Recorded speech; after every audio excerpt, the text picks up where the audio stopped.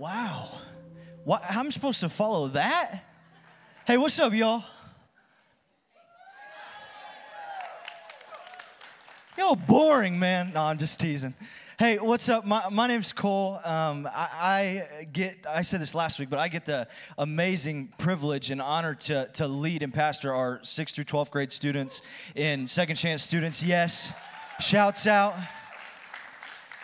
My wife and I, we moved here a little over a year ago now. Probably, I don't know, maybe closing on a year and a half now soon. But we moved from Indiana to come down here and be a part of this family right here. And it's been so amazing. We like the South. I like no snow. A huge fan of it, actually, to be honest with you. But yeah, we love this church. We love Pastor Perry. Y'all love Pastor Perry? Yeah.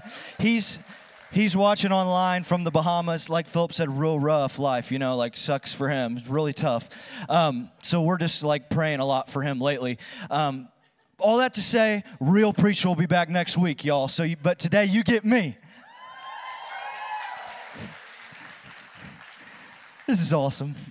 Hey, I want to start today off with just a really profound, I'm being very sarcastic so far in this message. I'm going to continue here. But I'm going to start this message off with just a really profound spiritual truth that I think many of you are going to agree with and many will probably say amen to. And it's this. It's that football is the greatest sport in the whole world. Somebody. I'd almost die for that statement, to be honest with you.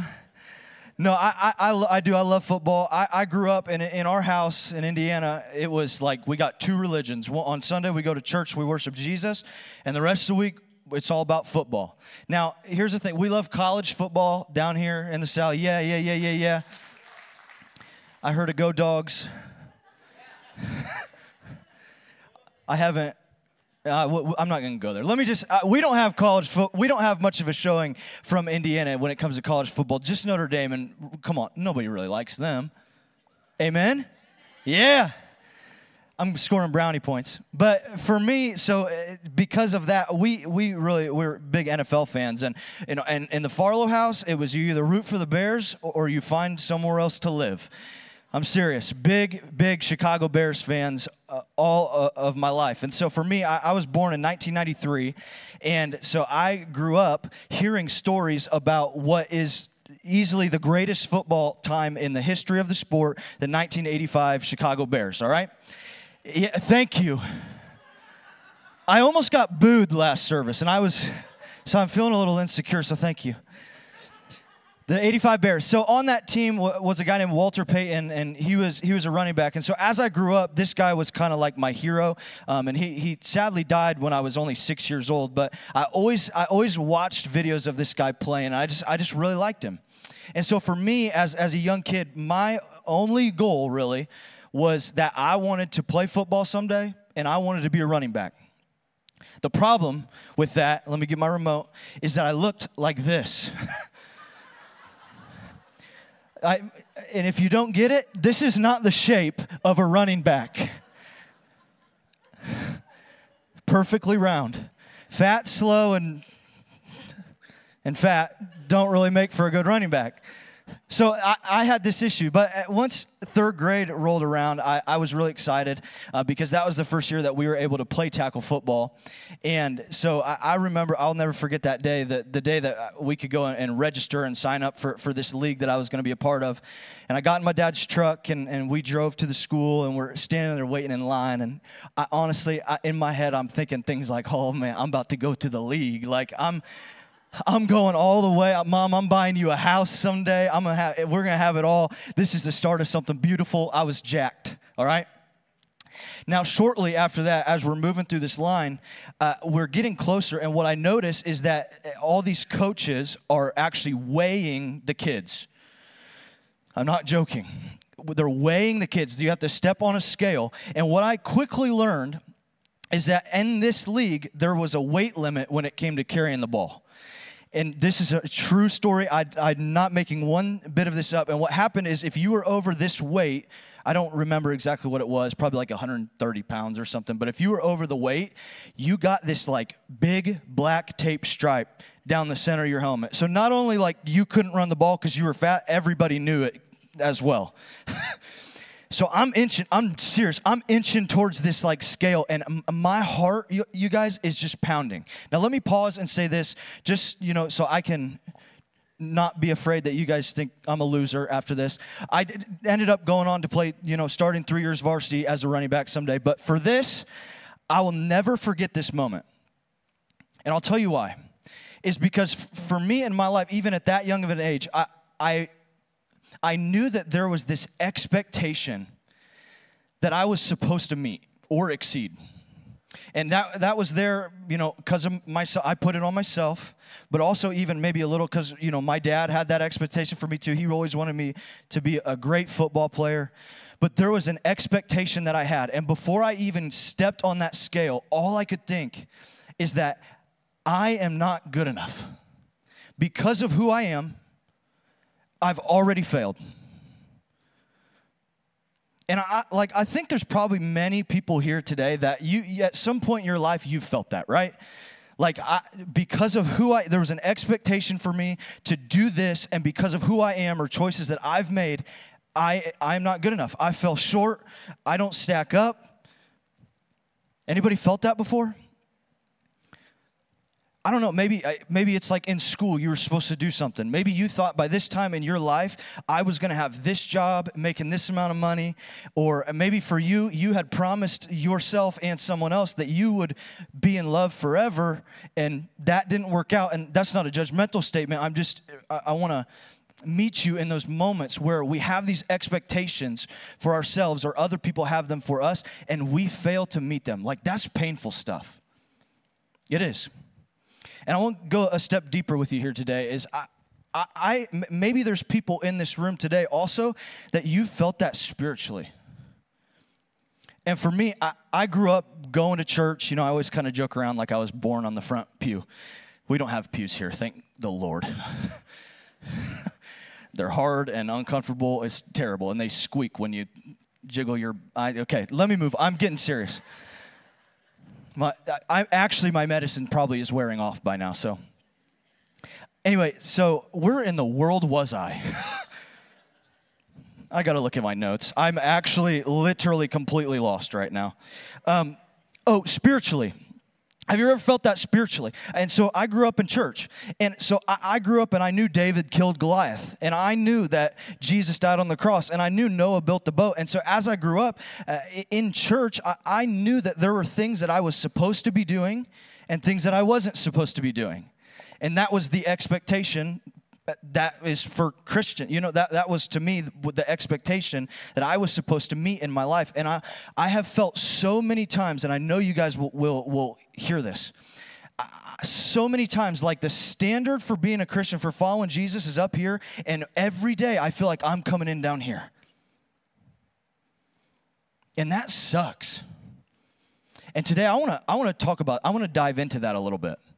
And I want to spend some time reading to you a story about the people that Jesus chose to keep around him in his inner circle. And I think it's going to really help us today. So this is Matthew chapter 4, verses 18 through 22. And I'll just read this for us real quick. It says this: One day as Jesus was walking along the shore of the Sea of Galilee, he saw two brothers, Simon, also called Peter, and Andrew. They were throwing a net into the water, for they fished for a living. Important. Jesus called out to them, "Come follow me, and I will show you how to fish for people." And they left their nets at once and followed him. A little farther up the shore, he saw two other brothers, James and John, sitting in a boat with their father, Zebedee. That's a cool name. Repairing their nets. And he called them to come too. They immediately followed him, leaving the boat and their father behind. Now, there's two things that I notice about this passage right away. Number one, and this is biblical, and I'm about to prove it to you right here, is that Jesus clearly demonstrates for us that it is a good idea to have friends with boats. Am I wrong? The first four guys he asked to be on his team all have boats. This is biblical. I've taken this and applied it to my life. It's just funny. I joked about this last service. No joke. I had at least 4 people come up to me and say, hey, man, I got a boat. You want to come out? Yes, every day. I'm teasing, obviously. But the second thing that I noticed about this passage is that they get up and leave immediately.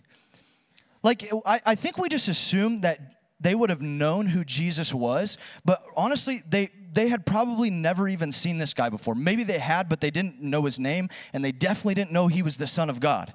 And so it's just fascinating to me that a random guy to these 4 would come up and say, follow me, and they would just leave their job, leave their dad behind immediately. Isn't that fascinating? And I think for us to really understand what's going on here in this story, we have to understand the Jewish school system. I know that sounds weird. You're like, that makes no sense. Stay with me. It's gonna make a little bit more sense here in a second. But in the Jewish school system, there were like 3 levels. Okay, so kind of like it'd be the equivalent of us having like elementary, high school, college sort of thing. So there are 3 levels. And the first level of the Jewish school system is called Bet Sefer. And I'm so sorry. If you're a Hebrew scholar and I'm pronouncing this wrong, that's a weird word. But it's called Bet Sefer. And this level of school was actually for kids around the age of 5 all the way up to 10.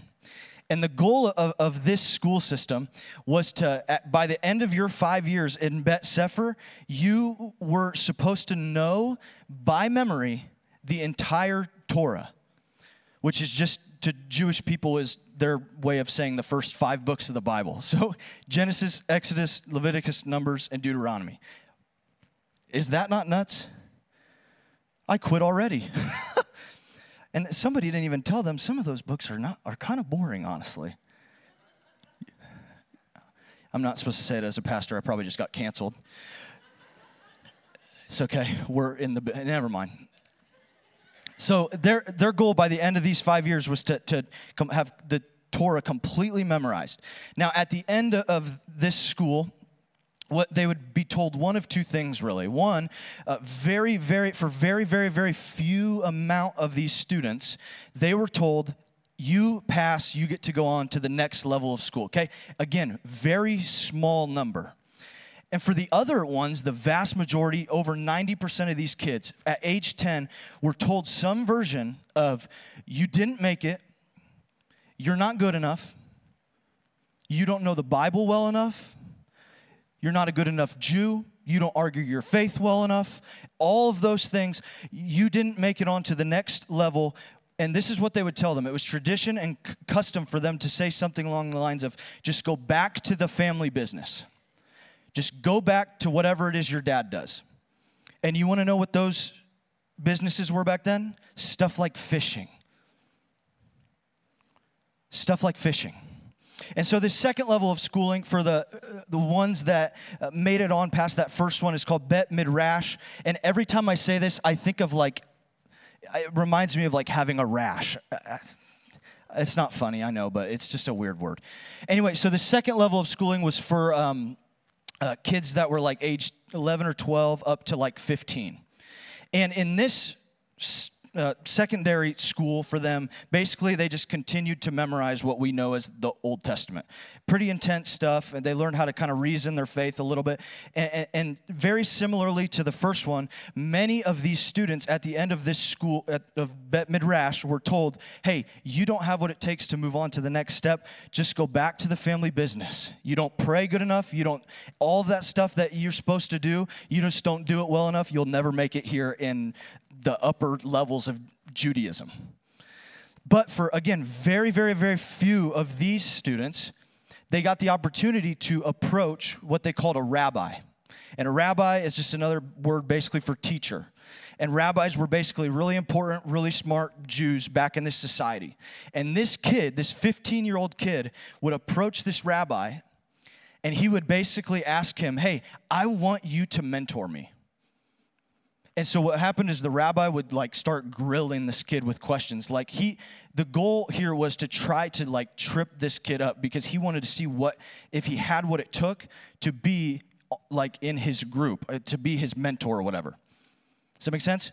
So after these questions, this question and answer session. The rabbi's testing this kid to see if he's good enough. If the rabbi has a choice then. He can say, hey, go back to the family business.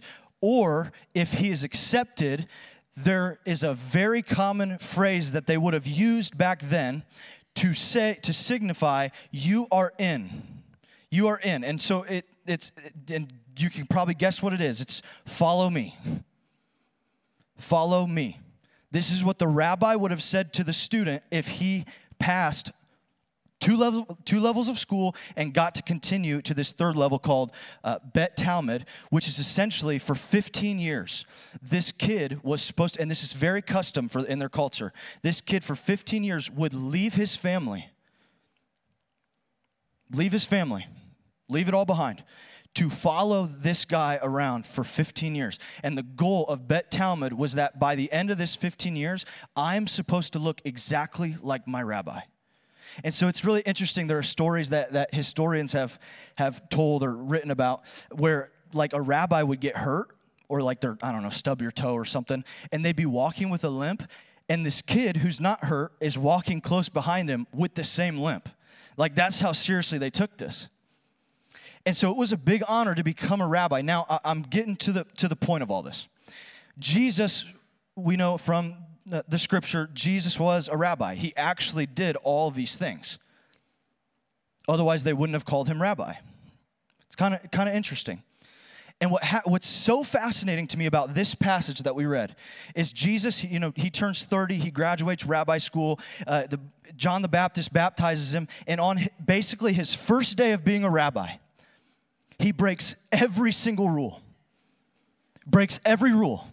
Because on one hand, the student is supposed to approach the teacher and ask them, am I good enough for you? He went to the guys. And he didn't even test them. And secondly, these four people that he called and he said, follow me to, did not deserve this. They were like the least deserving people of this invitation to follow me in society. These people by Jewish leaders would have been considered like class A losers. For real.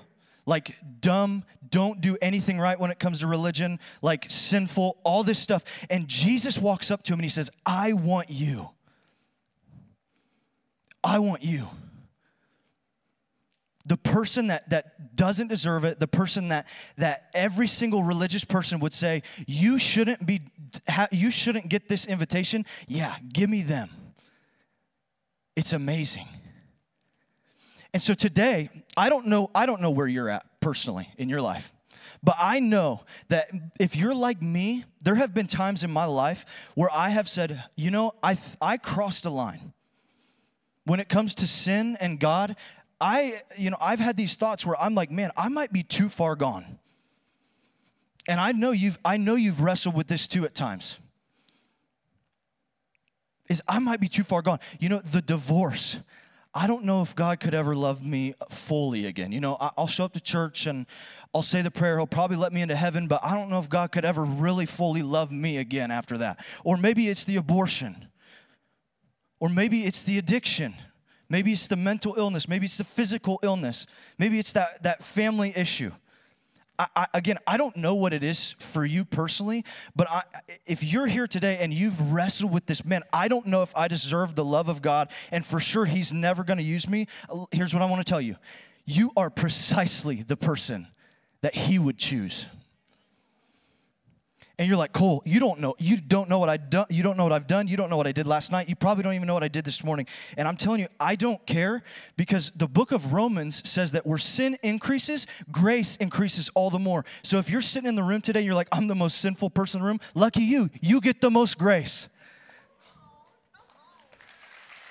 Isn't that so awesome? So amazing. I love that. And I really wanted to tell you this today, is that I just really think that we have convinced ourselves in our lives that we are somehow too far away from the love of God. And I just don't think there's anything anybody could ever do to actually outrun his love. Seriously. And I love that. I want to focus in for a second on one of these four guys that we read about, his name's Peter, and it's kind of coincidental. We're actually starting a series on Peter in a couple weeks, so this will set that up kind of nicely. But Peter was my personal favorite disciple. He always messed everything up. He's awesome. He's exactly like me. Anyway, Peter, so I guess after this story, these guys followed Jesus for about 3 years then. Before he died. So they spent quite a bit of time with Jesus. And the night before Jesus was going to go and get killed, they gathered together around a dinner table for what we call the Last Supper. And as they're sitting there, Jesus looks over at Peter. This is so fascinating. I love this story so much. He looks over at Peter and he says, hey, you're going to betray me 3 times. And Peter's like, I would never do that. Why? Because Peter had an expectation for himself. What happens? The next day, Jesus is put on trial to be killed. And 3 different times, people come up to Peter and they say, aren't you with that guy? Like, aren't you a follower of Jesus? And all 3 times, I've never seen that man. I've never heard of him. Do not associate me. I'm not with him. And he does exactly what Jesus predicted. Now, I want you to sit in this with me for a second. Jesus, after this, dies. And can you imagine how Peter would have felt? Like, if we're ranking sins, betraying Jesus right before he's killed probably is pretty high. And you can just imagine Peter would have, can you imagine just the grief, the shame, the questioning, like the I really screwed it up. There's no taking this one back. My friend is dead and I betrayed him before he died. This is like the worst thing. Do you get what I'm saying? And then Jesus comes back to life, as we know. And then in the last chapter of the book of John, you should go read this today. It's really, really beautiful.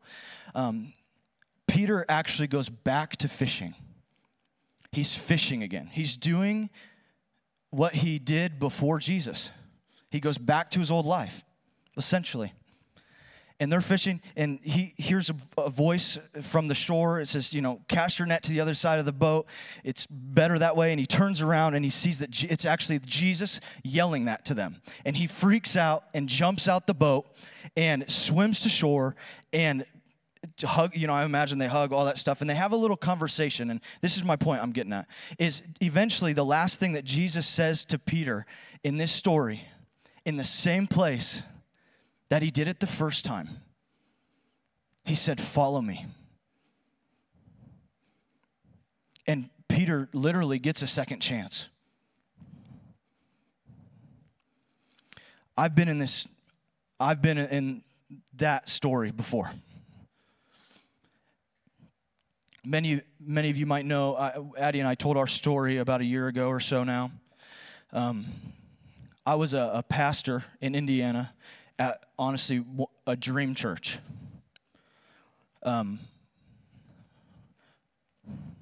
We had an awesome future planned out. We were going to go plant a sweet church. We had people that wanted to go with us, like the whole 9 yards.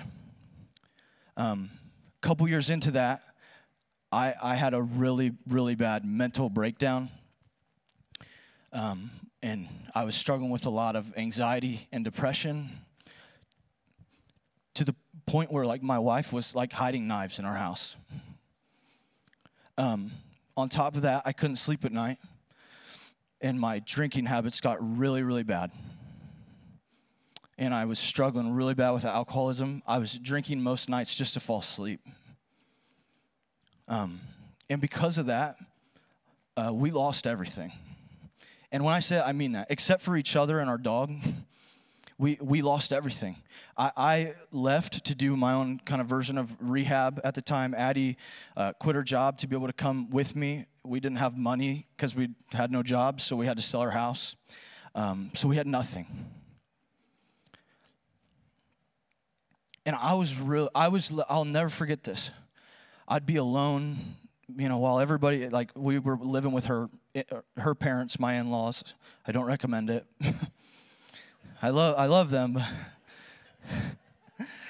But I remember being alone at moments thinking, I will never get this back.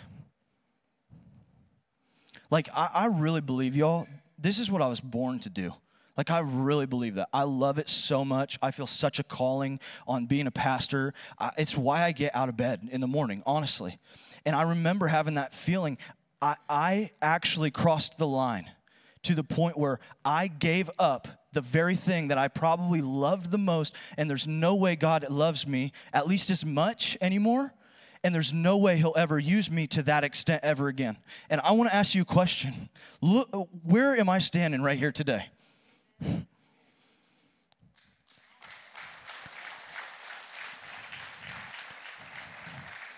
And it's amazing because it has nothing to do with anything I've done. In fact, on my own, I screwed everything up.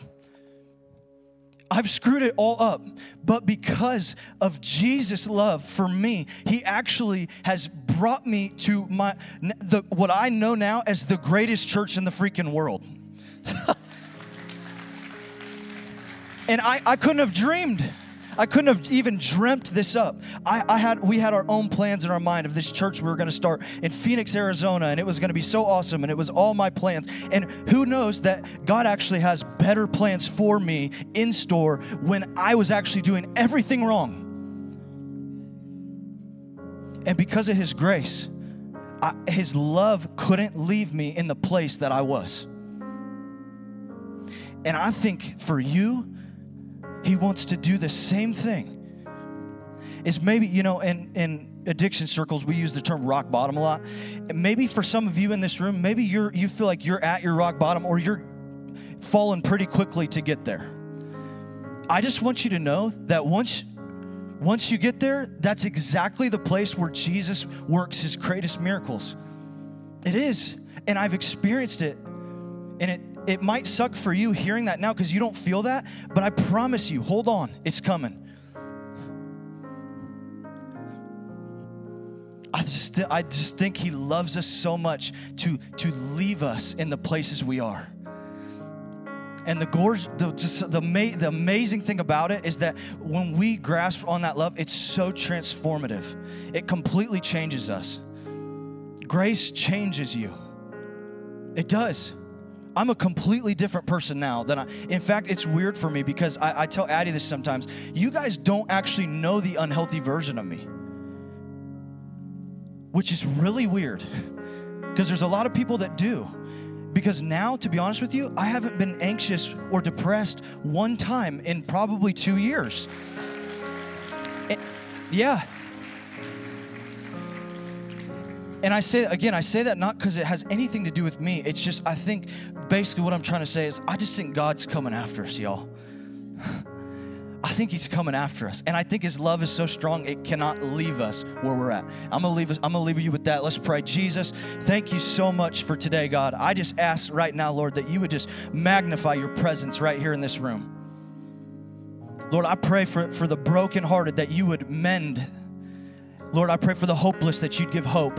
God, I pray for that person that might be at that rock bottom. God, I pray that right now you would begin to work a miracle in their life, even if they don't know it or don't feel it yet.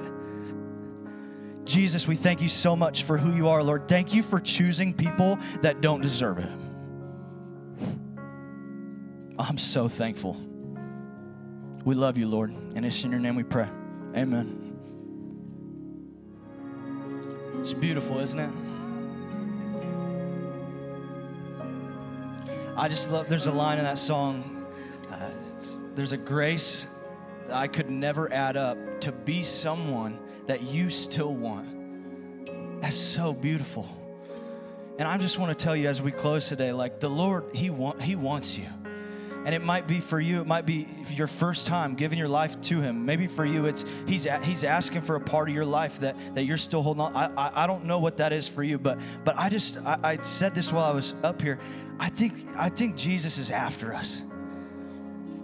And I don't know what that is for you, but that's for you to deal with him. But I do want to ask, and can we just bow our heads and close our eyes quick? If you're in this room and today you have been like wowed, you're like, this whole Jesus love thing, I'm all in, I want that, and you've never done that before, I want to give you the opportunity to make that decision, because I truly think that this is the greatest step that you could ever take in your life. I mean that. And so if that's you and you're here today, I'm just going to have you repeat this prayer in your heart after me. Jesus, I love you. Come into my life. Become the Lord of every part of my life. Forgive me for my sins and transform me. Amen. Hey, real quick, with heads still bowed and eyes closed, if that was you and you just prayed that prayer for the first time ever today, can you just right now, really quickly, slip your hand up? We want to pray for you, celebrate you, really quick. Awesome. Awesome. Lord, thank you so much for this church. I love this church so much, God. You've done so much in just my life through this church, God. I can't even imagine. We couldn't fill 100 books up with the stuff you've done in people's lives, God. So I just declare, Lord, keep doing it. We say it all the time here, Jesus, but we mean it. The best is still ahead of us. We love you, Lord. It's in your name we pray. Amen. Hey, I love y'all. You glad you came to church? Have a good week. We'll see you next week.